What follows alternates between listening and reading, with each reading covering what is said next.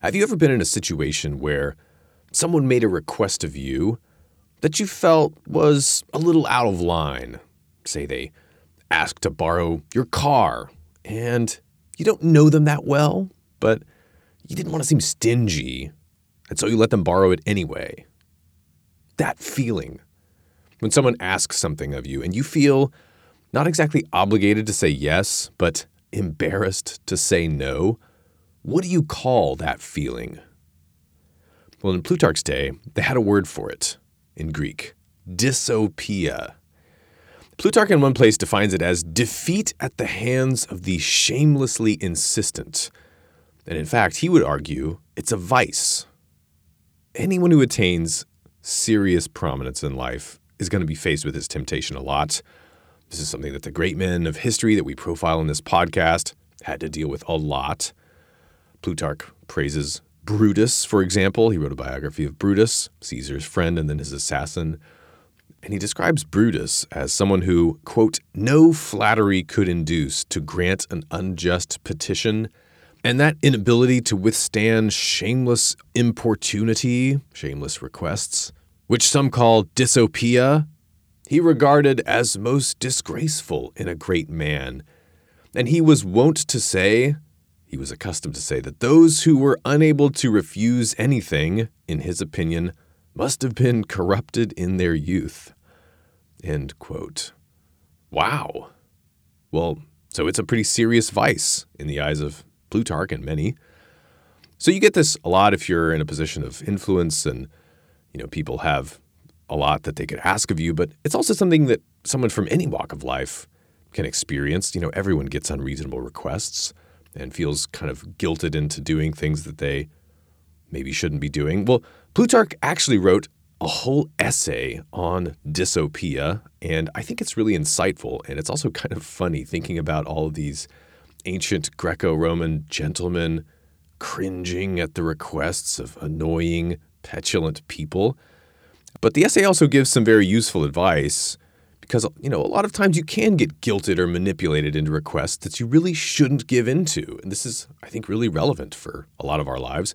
This essay can help you feel good about turning people down because that's part of virtue.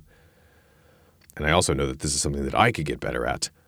So while I'm working on the life of Pompey, and I'm actually going to do a highlights series on Lucullus coming very soon before that, while I'm working on this other stuff, I wanted to share with you a few quick highlights and stories from this essay on dysopia that I found valuable. It's also called On Compliancy.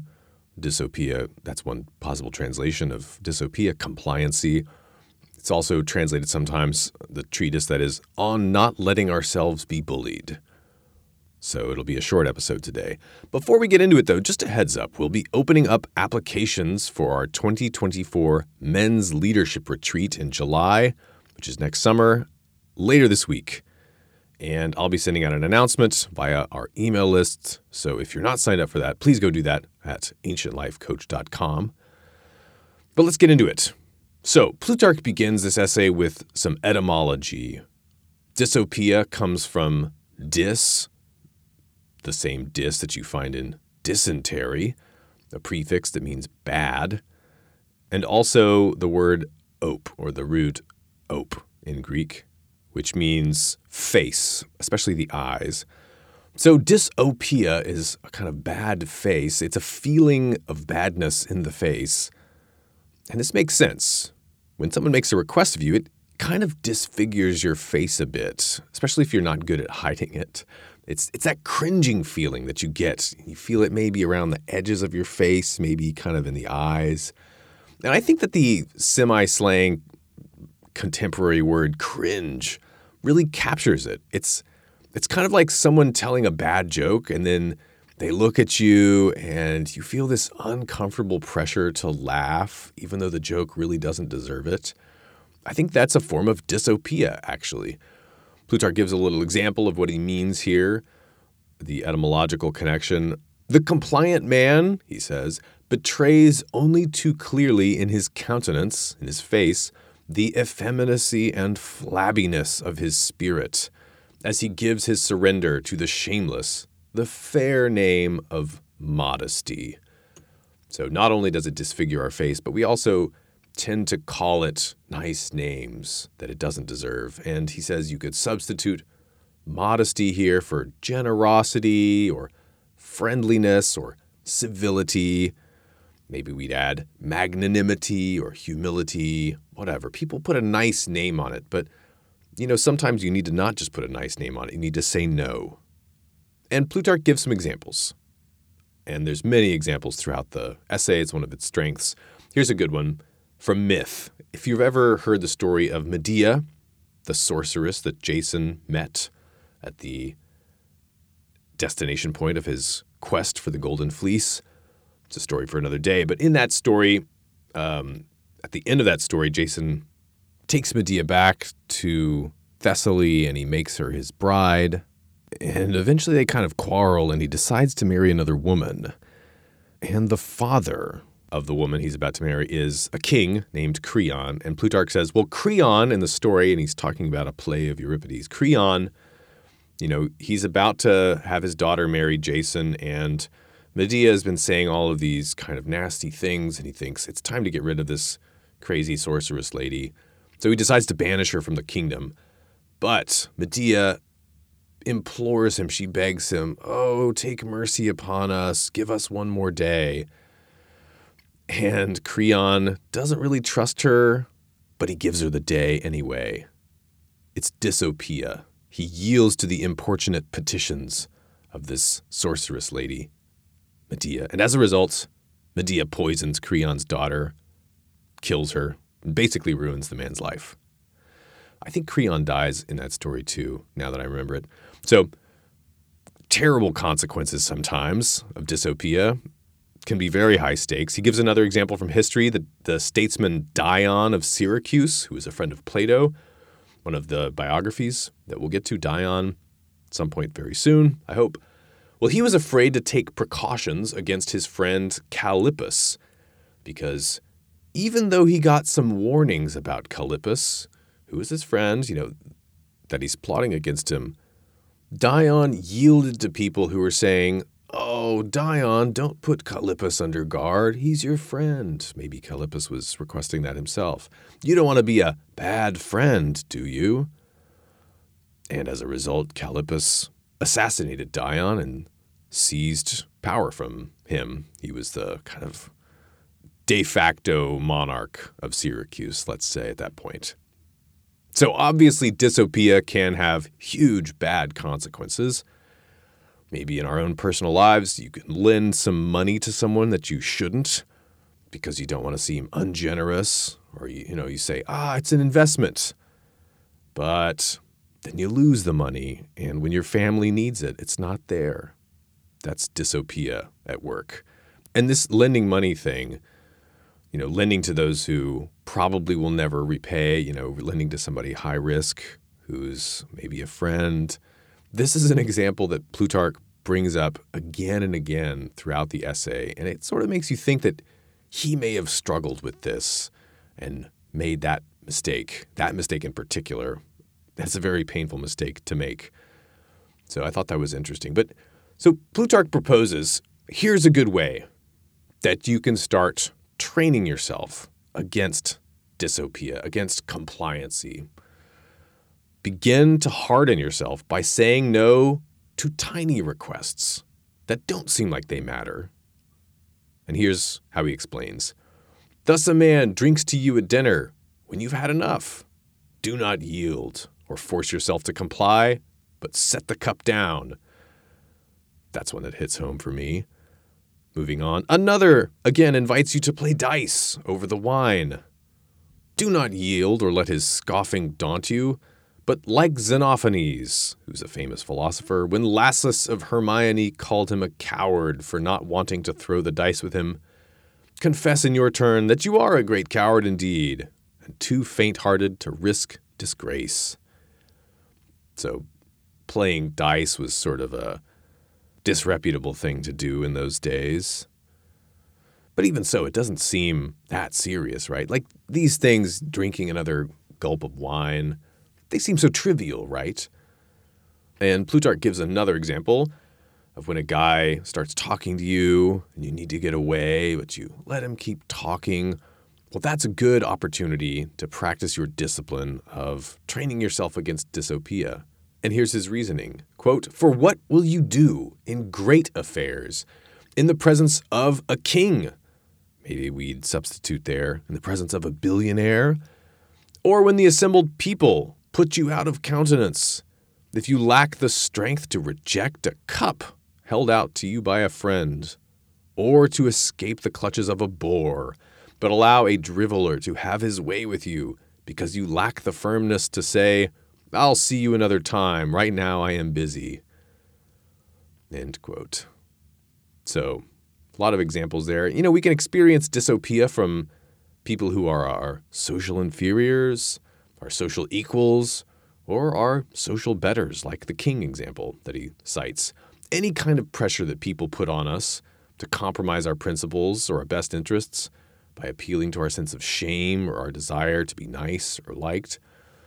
And that's a way that we can practice it, by just finding these little situations where we think it doesn't matter. And it's precisely in those little situations that you kind of train this habit of giving in to requests that seem maybe not reasonable, but that it would seem unreasonable to make a big deal out of because they seem so small. Well, those are precisely the places that we can train ourselves, Plutarch says. Now, in whatever case we need to turn down a request, say no to somebody, if you really need to, it's okay to seem a little rude, especially if someone is effectively being rude in a nice way by imposing upon you with something that compromises your principles or is sort of a request that they have no grounds to make. Well, Plutarch would say it's better to be blunt than to give in. And, if you can't think of something nice to say at the time, you could just say, "I'm terribly sorry. I don't mean to seem rude, but I have to go." Or, "I'm really sorry. I just don't do that, but I wish you the best of luck." So you can just say no and just kind of have a stock response. But Plutarch illustrates with many examples, it's best and most effective if you can say something to kind of explain why you're saying no, or if you can find something witty to say in the moment. And he gives a few examples. So here's one that I liked. King Antigonus was once asked by a cynic for a drachma. Cynics were philosophers who took a vow of poverty, and so, you often find them begging great men for minor things, like the cynic, asking for a drachma. It's almost a way of trolling a great man to ask him for something small. A drachma is not a lot of money. And so, Antigonus responds to the cynic, "Kings do not give so little." And then the cynic replies, "All right, give me a talent then." And then Antigonus doesn't miss a beat, and he says, "Nor do cynics take so much." So humor and wit is a nice way to decline a polite request and kind of save face. But Plutarch gives a few more cases of how dysopia can happen to us that I want to read for you here that I like. So check these out. When in illness, for example, we do not call in the expert in the disease, fearing to offend our family practitioner. It's kind of relatable. Or when to instruct our children, we choose not those who are competent, but those who beg for the employment. Or when in a lawsuit, we do not commit our case to one who can help us from his familiarity with the courts, but in order to oblige a friend's or a kinsman's son, we allow him to practice declamation at our expense. And then here's my favorite. And when, to crown it all, we can see so many so-called philanthropists who are Epicureans or Stoics, not from choice or judgment, but because they acceded to importunate relations or friends.